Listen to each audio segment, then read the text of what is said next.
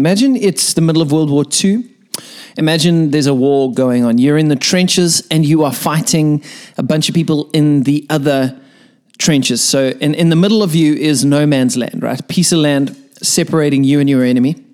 And there's bullets flying everywhere, and there's bombs going off, and there's just craziness and explosions lighting up the sky, people screaming, guys crying, people falling around all over the place. It's just chaos, and there's just anarchy. It's a craziness going on.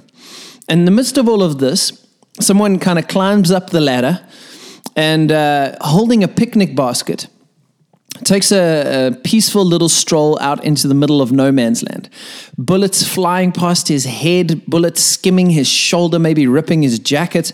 And you're looking at this guy thinking to yourself, this man is going to get himself killed. Anyway, he keeps going, walking calmly out into the middle of no man's land, and then proceeds to unpack his picnic basket. So takes out a picnic blanket and kind of throws it up in the wind, and as the wind catches it unfolds and then kind of lands on the ground. As this is making its way down toward the ground, a bullet flies through the picnic blanket, and another one, and some shrapnel rips the blanket as it's on its way down. But eventually, tattered and torn, it ends up lying on the floor. And this person who is making their picnic seems pretty unfazed by the fact that there's bullets flying through his blanket, but he carries on setting up his picnic. And so he gets into his picnic basket, takes out a glass, 2 glasses, champagne glasses. As he's about to put them down, a bullet flies through the one, shattering it in his hand, but he doesn't even look at that and just carries on putting it down, still unaware that he's in the middle of a war zone. And then he carries on unpacks a breadboard, takes out some bread, like a nice French baguette out on the breadboard, and got some butter and some really fancy cheeses and some fruit going on, and there's some cream and some chocolate happening, and maybe a few of those nice little Woolworths meatballs that go on over there. And basically he sets up this elaborate picnic, and as he's putting things down, some things are just getting absolutely destroyed by the war that's going on around him. And even here, it's amazing that he's not getting hit, that he's not getting shot by bullets, the shrapnel is just kind of missing his head. Things are bouncing off rocks all around him. And he just kind of quietly sits down in the middle of this war zone, chaos still going on all around him, picks up his little champagne flute and has a sip out of his champagne, looks over at the kind of the sun setting on the horizon that he can just barely see through the smoke of the bombs that have been exploding, and then has a biscuit with some beautiful blue cheese on it, and just takes it all in, just seeming really satisfied with himself that he's been able to find this really perfect picnic spot where nobody else seems to be while they're all fighting. As you think about that scene, if you're like me, it's a bit ridiculous, right? I mean, what kind of person makes a picnic in a war zone? Nobody. People would not do that. The man, he wouldn't even have made it to the no man's land space. He would have been killed on his way there. And yet, so many of us do exactly what I'm talking about when it comes to our spirituality. Because so many of us don't realize that when we said yes to following Jesus, when we said yes to the light, there is also a very real darkness. There's a resistance to our souls. The Bible talks about someone who's the enemy of our souls, someone who roams around like a roaring lion wanting to devour human beings. The Bible talks about an evil that is set and intent on the destruction of humanity. We have an enemy. We are actually, believe it or not, as people who are after truth, trying to live in the light, those wanting to follow Jesus, we are in a war, and yet so many of us are busy having a picnic in a war zone. And that's what I want to speak about in this episode today. Who is Jesus? What is he doing? And what does it mean to follow him in the world today? My name is Matt Lewis. This is the Follower Podcast, and everyone is invited to the conversation. So what are we talking about when we talk about this picnic in a war zone? Well, if you are not someone who follows Jesus and the world of Christianity is not familiar to you, and actually, even if you are, when we consider the state of so much of our Christianity in the world today, the phrase spiritual warfare is probably a strange phrase, or maybe even a new phrase to you. Basically, the idea is this. we don't exist in a neutral universe. We don't exist in a neutral universe. There are forces at work beyond us. And this is one of the main obstacles for people in terms of coming to faith in God, particularly in developed sort of first world spaces where reason is king. And we've had this conversation time and time again on the podcast. If the material universe is all that we acknowledge as real, we shut ourselves down to so much of what it means to be human and alive. Because the reality is that you are not primarily a physical being alone. You have a spirituality. There is something else going on here beyond you. There's a story behind the story. The Bible says it this way. It says that no person has an excuse not to believe in God because all of creation testifies to his existence. I remember when I was a young boy, my earliest memory actually is sitting with my dad fishing and looking up at the sunset and asking him, Dad, how do you know that there's a God? And his response to me was that he looked at the sun and he said, well, who put that in the sky? And I think that settled it for me, you know. I've always been someone who really just believes that there's more going on here. There's more. This is going somewhere. What that is, we can have conversations about that, but that there is something else. I'm not able to believe that the physical world is all that there is. I don't have the capacity for that in reality. My sheer existence is far too compelling as evidence to the contrary.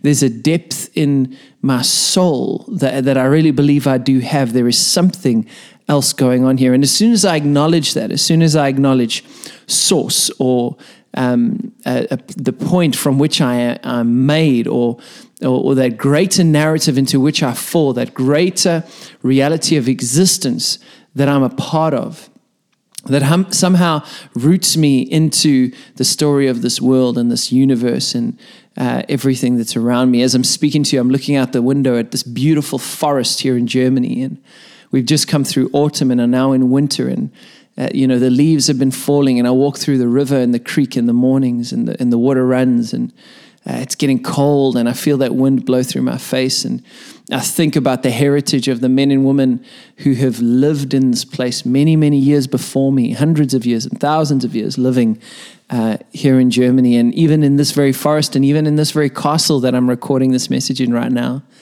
And I realize that I'm not at the center of the universe, that I am part of something bigger than myself. And, for the longest time, people have called that bigger than myself thing God.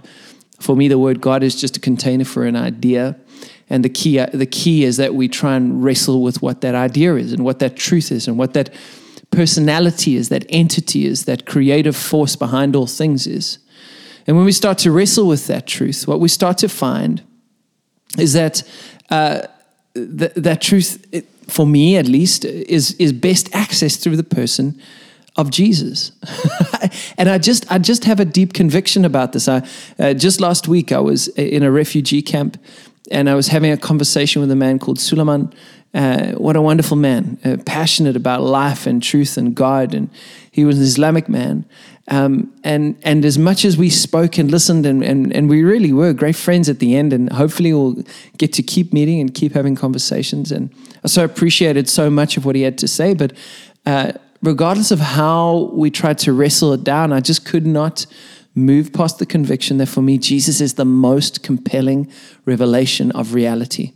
And in Jesus, I find love with skin on. Not just tolerance, not just mild celestial indifference and patience, but actually powerful love and affection bent in the direction of humanity. I see in the cross of Jesus, in the resurrection of Jesus, in the message of Jesus, both spoken and lived, in the eternal realities of Jesus that echo into this present moment. I see the substance of what my soul longs for, and I must follow him. And so as I start to follow him, and as I start to really understand who he is and what he's about, through the scriptures, through other people, through experiences, what I start to find is that there is not only abundant light He is the light of the world that has come. Those living in darkness have seen a great light. But there is also an antithetical darkness.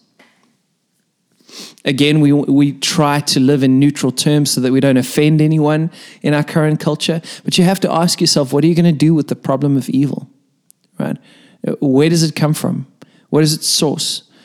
In macro scales and in micro scales. And we've had this conversation before again. Wouldn't it be so easy if we could find all the evil people in the world and just get them in a corner and just punish them or get rid of them, and then our world would be peaceful? Except that the line between good and evil doesn't run between people, but between every human heart. And so we know that there is evil in the world, and we know that this evil is not for our good. It's not for us. It's not on our side. It's not rooting for us.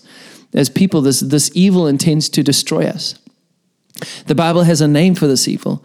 The Bible calls this evil the Satan, the deceiver, the accuser.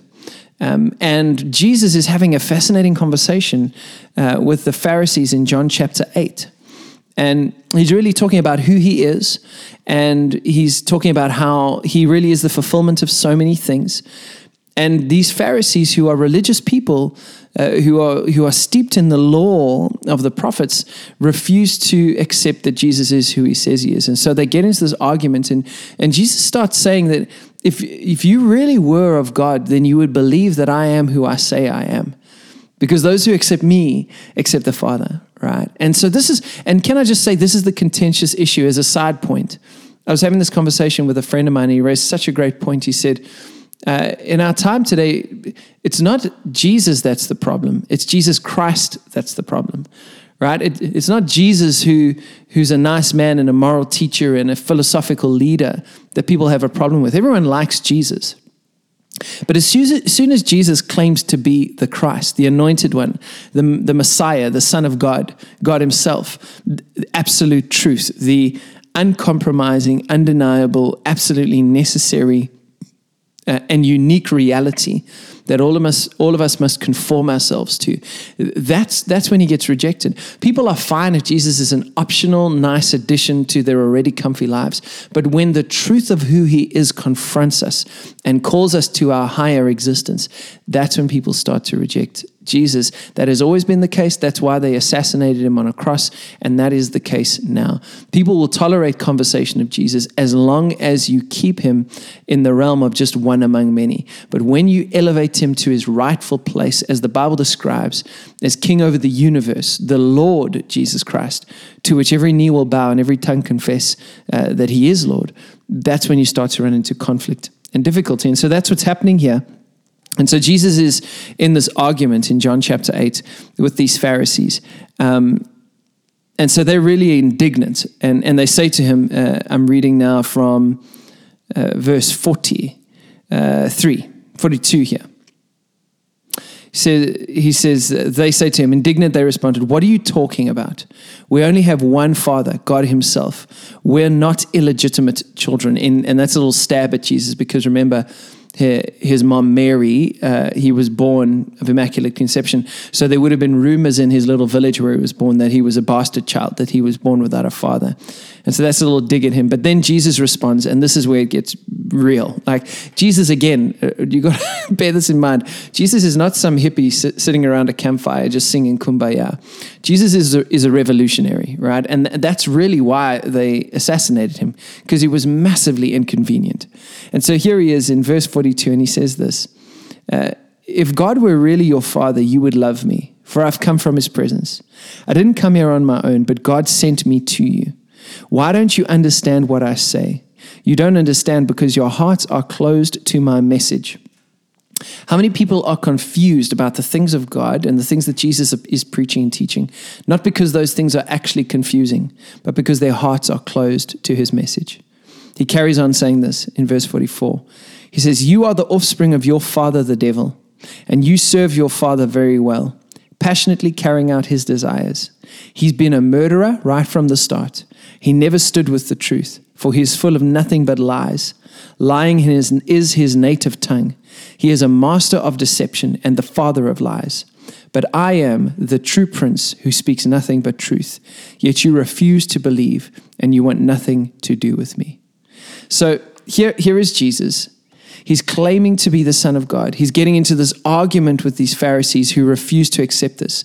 And Jesus is saying, the reason you can't accept who I am is because actually you are influenced by your father, the devil, and that this father is the father of lies. And he's been a murderer and a liar from the beginning. And when he lies, he speaks in his native tongue.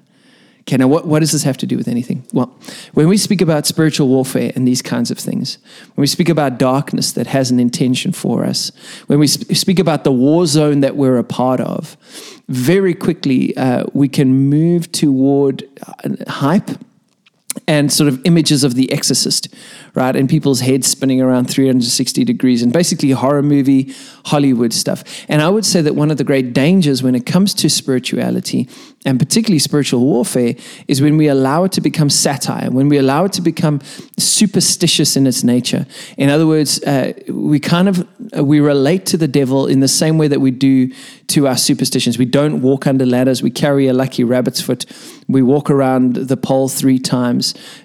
We enter into formulaic, superstitious ways of being. And in so doing, we get all caught up in those things, and we actually miss the point of what's going on. And I would say that it's not that I don't believe in the demonic. I absolutely do. I think the Bible's full of that kind of stuff. It's not that I don't believe in possession and oppression and the need for deliverance and all these kinds of ministries. I think, again, we see Jesus doing that all over the place. But I think at a base level, tier 1, the primary work of the enemy in attacking us. Now, who's the enemy? Well, number one, you have an enemy. You're in a war zone again. And it's particularly true if you're a follower of Jesus, you know. When you step into the light, you choose to step out of the darkness, and the darkness doesn't like that. This accuser doesn't like that. And so what is this accuser's number one strategy to get you off course? It is the lie. It's the lie. It's the deception. Yes. And think about it this way. Hypothetically, imagine with me that there is a devil. Okay. So just agree with me for that for a second. And hypothetically agree that when the Bible says this devil is like a roaming lion whose intention is to steal and kill and destroy, wants to break you down. Let's assume that's true as well. If this devil came to your front door and knocked on your front door, okay, and you open the front door, and there stood a man in the satirical kind of horns and a cape and a fork and all the fire and brimstone stuff, and said to you, "Hello, my name's the devil. I'd like to rob you of your humanity and ultimately steal your soul. Could I have it, please?" What would you do? You would slam the door. You would not be interested in having a conversation with this devil because, no, I don't want to lose my soul. Thank you very much. And I don't want you to rob me of my humanity. Thank you very much. So then how would the devil be effective in derailing your life? It would be in the subtleties of your belief systems. And so do these things escalate perhaps to some kind of things like demonic oppression and possession and these kinds of things? Of course. But what's the root level of all these things that all of us as human beings on this planet need to struggle with day after day? It is that substrate, base attack, base resistance to the fullness of who you are as a person, which is the lie. It is the seed of a belief that has been planted in your mind and in your heart that derails your life. It's like a compass bearing, right? I can be just 1 degree off right now in this moment, and it doesn't seem like a lot. But if I keep traveling day after day, year after year in the same direction that was 1 degree off, only 1 degree off from the true north, after enough time, just that 1 degree makes a huge amount of difference. And I can find myself in a completely different place on the planet, right? It's the same with you. A lie that gets sown into your life, many lies, broken ways of believing things, these have a way of deceiving you and getting you off course. And they are one of the most subtle and powerful ways that this devil, who is real, gets you to derail your life and move you out of what God has for you. These are the bullets that are flying around on the war zone while so many of us make a picnic in our own selfish spiritualities, right?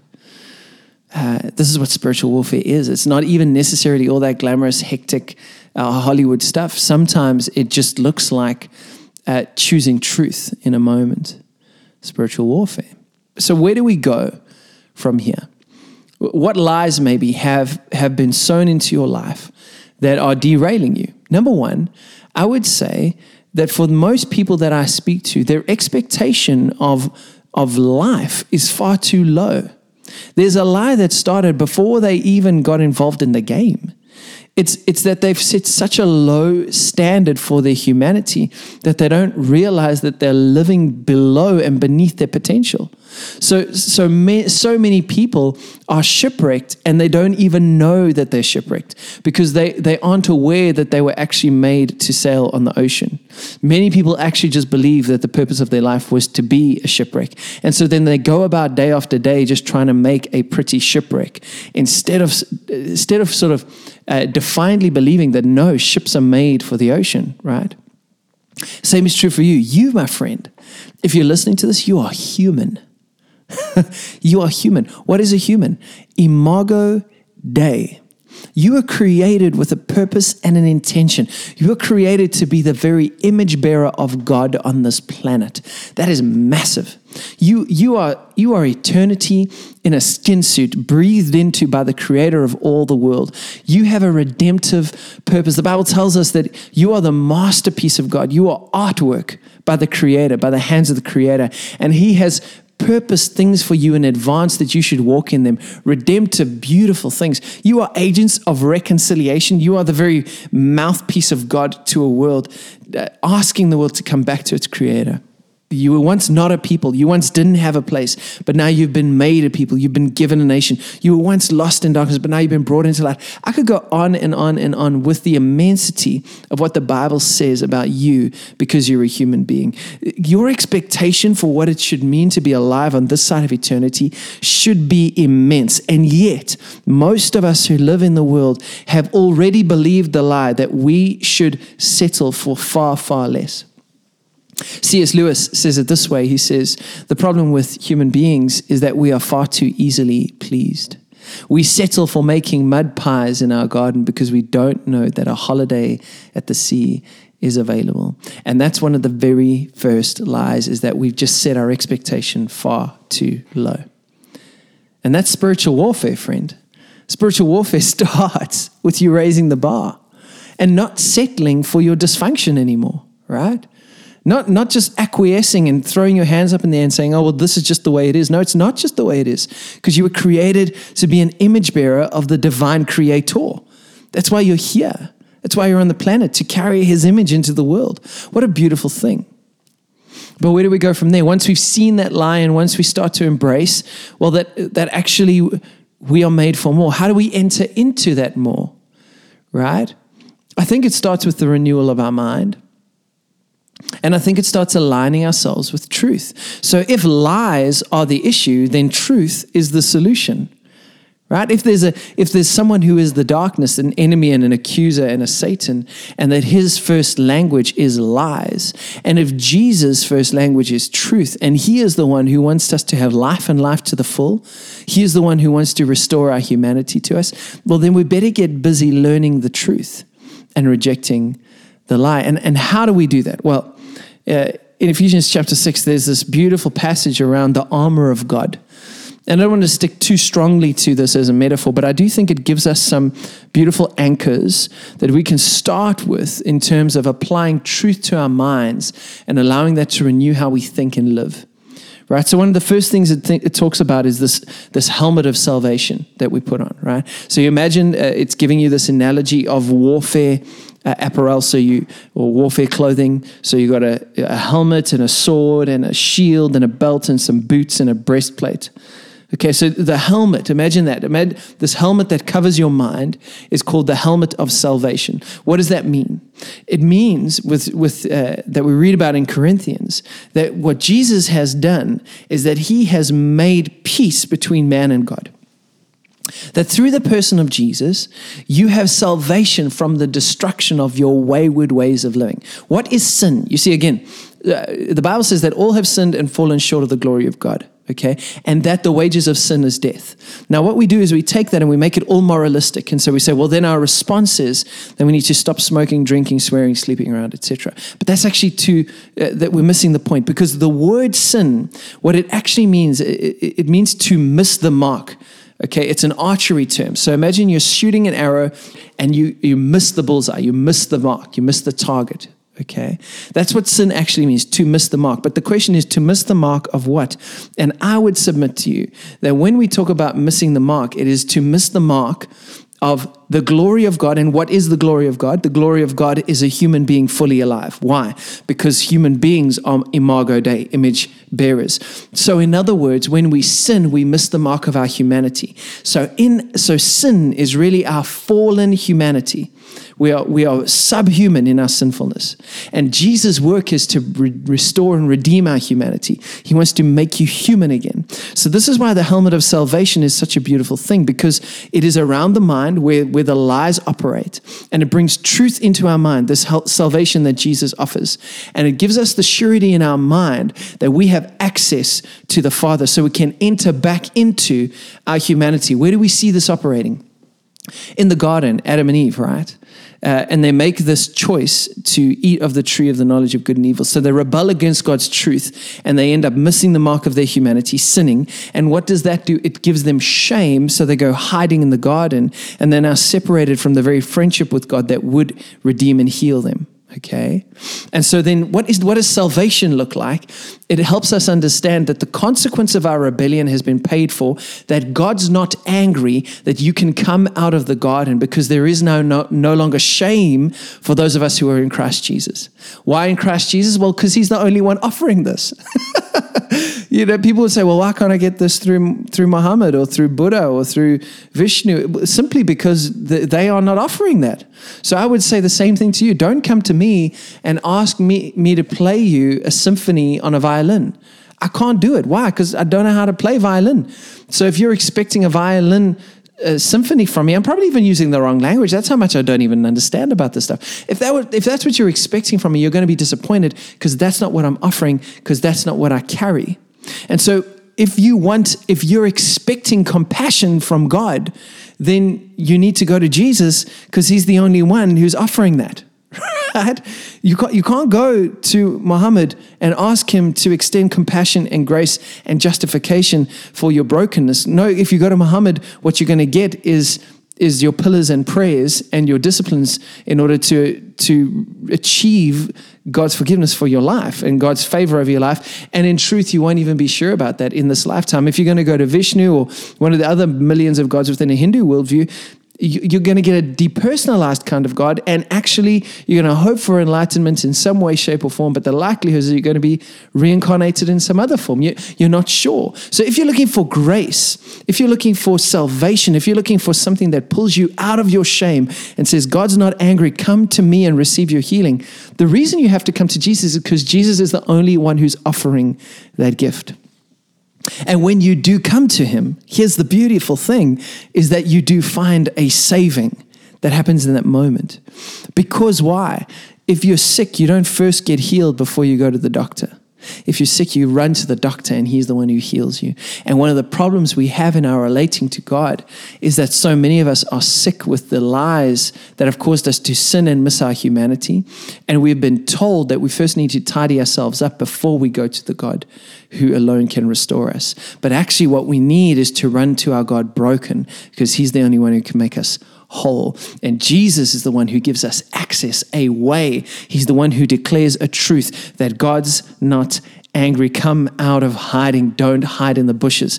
Come to the Father and receive your healing. In fact, it's not only that you have to come to the Father, but it's the Father that is running to you. That's the beauty of salvation. Right? And when we start to get our heads around that, when we no longer hide in the bushes, but we run to the Father, when we believe that truth, that there is now no condemnation for those of us who are in Christ Jesus, we can start running into his presence and find our healing. And that running toward God is spiritual warfare, right? Worship is a weapon. Pursuing, it's not only about what you resist, it's also about what you pursue. And so as we run into his presence, we find immense healing there. Carrying on going, it says that we get this breastplate of righteousness, right? Again, over our hearts. that when we talk about what Jesus has done on the cross, and many of you may have heard this before, that when Jesus died, he took away your sin. But it's not only what he took away, it's what he put on. To say that he just took away your sin is to preach half a gospel. To tell the whole story is to also talk about what he gave you. And what did he give you? He gave you his righteousness. He gave you right standing with God. He gave you the favor of the Father, right? And so now, though Ephesians chapter 2, though we were once enemies of God, though we once rebelled against God, but God in Jesus has made us right with the Father. And so now we are seated with him in heavenly places. Okay, so that covers your heart. Okay, that's a safe place for your emotions. You can come to the Father because you know that you are made righteous by the Father. You're accepted by this God. He invites you into friendship with him. Then we have this thing called the shield of faith, a defensive shield of faith. And its job is to quench all the fiery darts of the enemy. Again, another enemy picture, right? And what is the shield of faith? It's saying there will be time and time again when you will hear the same words that Adam and Eve heard in the garden. Did God really say? And we hear this, man, the loudspeakers are turned up in our culture at the moment around this, right? We know the things that are true, and we know the truth we find in Scripture and in the person of Jesus. And yet our society is shouting from every angle. Did God really say that? Did God really say this? Did God really say the next thing? Doing everything they can to undermine the faith that would strengthen us and enable us to step into our humanity. And yet we know that without faith, it's actually impossible to please God. Right? And so we have the shield of faith so that when those arrows come at us, they hit a predetermined conviction that we will plant ourselves in the things that Jesus has said. And we don't live by sight, but we live by faith. Okay, so that's a decision we make. It's a truth that we embrace. And then there's this belt of truth that holds everything together. Jesus himself being the truth, right? And again, this is difficult in a relativistic world because we don't even believe in truth anymore. But I want to say again and again and again, truth is real. Truth is Jesus. And when we align ourselves with him, we reap the benefits of being well aligned with reality as it is, the truth of who we are and who God is in the universe that we're a part of. Okay, and so Jesus is this belt of truth that holds everything together. As we choose that for ourselves, that's spiritual warfare. We resist the lies of the enemy and enter into the truth of God. We have these boots of the gospel, right? These shoes of peace in the gospel. Wherever we walk, we have a predisposition that where we go, we bring the message of Jesus. And what is the message of Jesus? We've been made these agents of reconciliation, pleading with people to come back to God, to be reunited with the Father.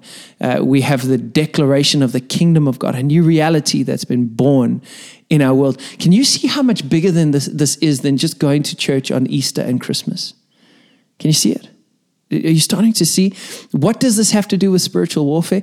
As you immerse yourself in these realities, you build up a resistance to the lies and the deceptions of the father of lies, whose desire it is to derail your life. Okay? And so as I put on these shoes of the gospel and I determine that where I go, I will bring the story of Jesus, it's far more unlikely that I will be derailed by every other narrative that's trying to pull my attention and my affection. And then we have the sword of the Spirit. And I love this because it's one of the only offensive weapons, right? The other ones are defensive, but the sword of the Spirit is offensive. And what is the sword of the Spirit? I think of Acts. And Jesus says to his disciples, he says, wait, then you will receive the Spirit. And when you receive the Spirit, then you will be able to be my witnesses. And that the Spirit is often described in the Bible as dunamis, as dynamite power. And so it is the very presence of God alive inside the believer. And as we have the Spirit of God, we are then equipped with the power of God in order to act as declarers and missionaries in the world, people who bring the reality of Jesus in our workplaces, in our families, and in our school contexts, and in our universities, these places that we go, right? And so all of these things start to come together and we start to develop an armor with which we can resist the lies of the enemy. And that's just a brief introduction to some spiritual warfare. Well, what does this mean to you and to me as we take it away today? I think number one, stop making a picnic in a war zone, right? It doesn't mean that you have to be preoccupied with angels and demons and darkness and devils everywhere you go. C.S. Lewis says, he says, when it comes to the devil, we do one of two things wrong. Either we take the devil too seriously in that we're always binding, breaking, and loosing everything under the sun. So we burn our porridge, that must be the devil, and therefore, and you've met people like this, and I've met people like this, and I don't know if that's helpful. But the other end of the spectrum is just as unhelpful, which is that we live in the world as if this is a static universe, as if this is a neutral universe, and there is no enemy of our soul, and there is no one who's trying to rob us of our humanity and derail us from the purposes of God. And so we just kind of cruise through life, anesthetized by our comforts, entertainments, and distractions, unaware that the whole time the father of lies is subtly slipping arsenic into our champagne glasses until such time as he kills us. Right, and what's necessary is for us to enter into the tension of consciousness that we are in a war, but celebration and confidence that we stand in the light, and then pursuing the light with everything that we have. I love Dallas Willard's words. He says, spiritual formation is spiritual warfare, right? So as you pursue the Father, and as you build a rhythm of life that is about friendship with Jesus, as you seek first the kingdom of God, then all these other things are added. And how do we seek first the kingdom of God? Well, we renew our minds and we align it with the truth of salvation. We cover our heart and our affection with the reality of righteousness. We put up a shield of faith so that we don't lose our confidence in Jesus. We determine that our paths will be for the purposes of the gospel, and everywhere we go, we'll carry the message of Christ. And we live by the power of the Holy Spirit in order to use that power to bring gospel reality to the world in which we live. And all of this is held together by the belt of truth, who is Jesus himself. And as we start to live in these realities, pursue Jesus with our whole hearts, and live into the authority that we've been given as sons and daughters of God, again, a whole gospel, not a half a gospel, seated in heavenly places. As we live into those realities, we are less susceptible to the lies of the devil. Don't be so easily pleased. Stop settling for mud pies in the back of your garden, because you were made for a holiday in the ocean. Much more than that. You were made for the kingdom of God. More than that, you were made for the King himself. Okay, when Jesus thinks human, when Jesus looks at you, he has a picture in mind that is far more than you could possibly think, dream, or even imagine. And when you apply your faith in the direction of his truth, you can start to live into the reality. Will you see that reality in its fullness on this side of eternity? No, you won't. When you enter into the next side of eternity, then it'll be in its fullness. You know, we see dimly but in a mirror. But can you taste it to increasing measure on this side of eternity? You absolutely can. You don't have to settle for a subpar life.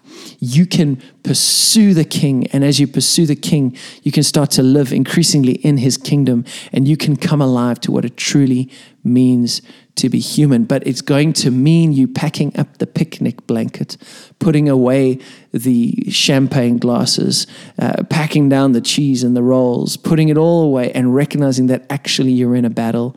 And if you're going to be in a battle, you need to take some responsibility for your own progress as well. And you need to apply yourselves to the pursuit of the light and the kingdom and the truth of God. And when you do that, you will start to enter into your humanity.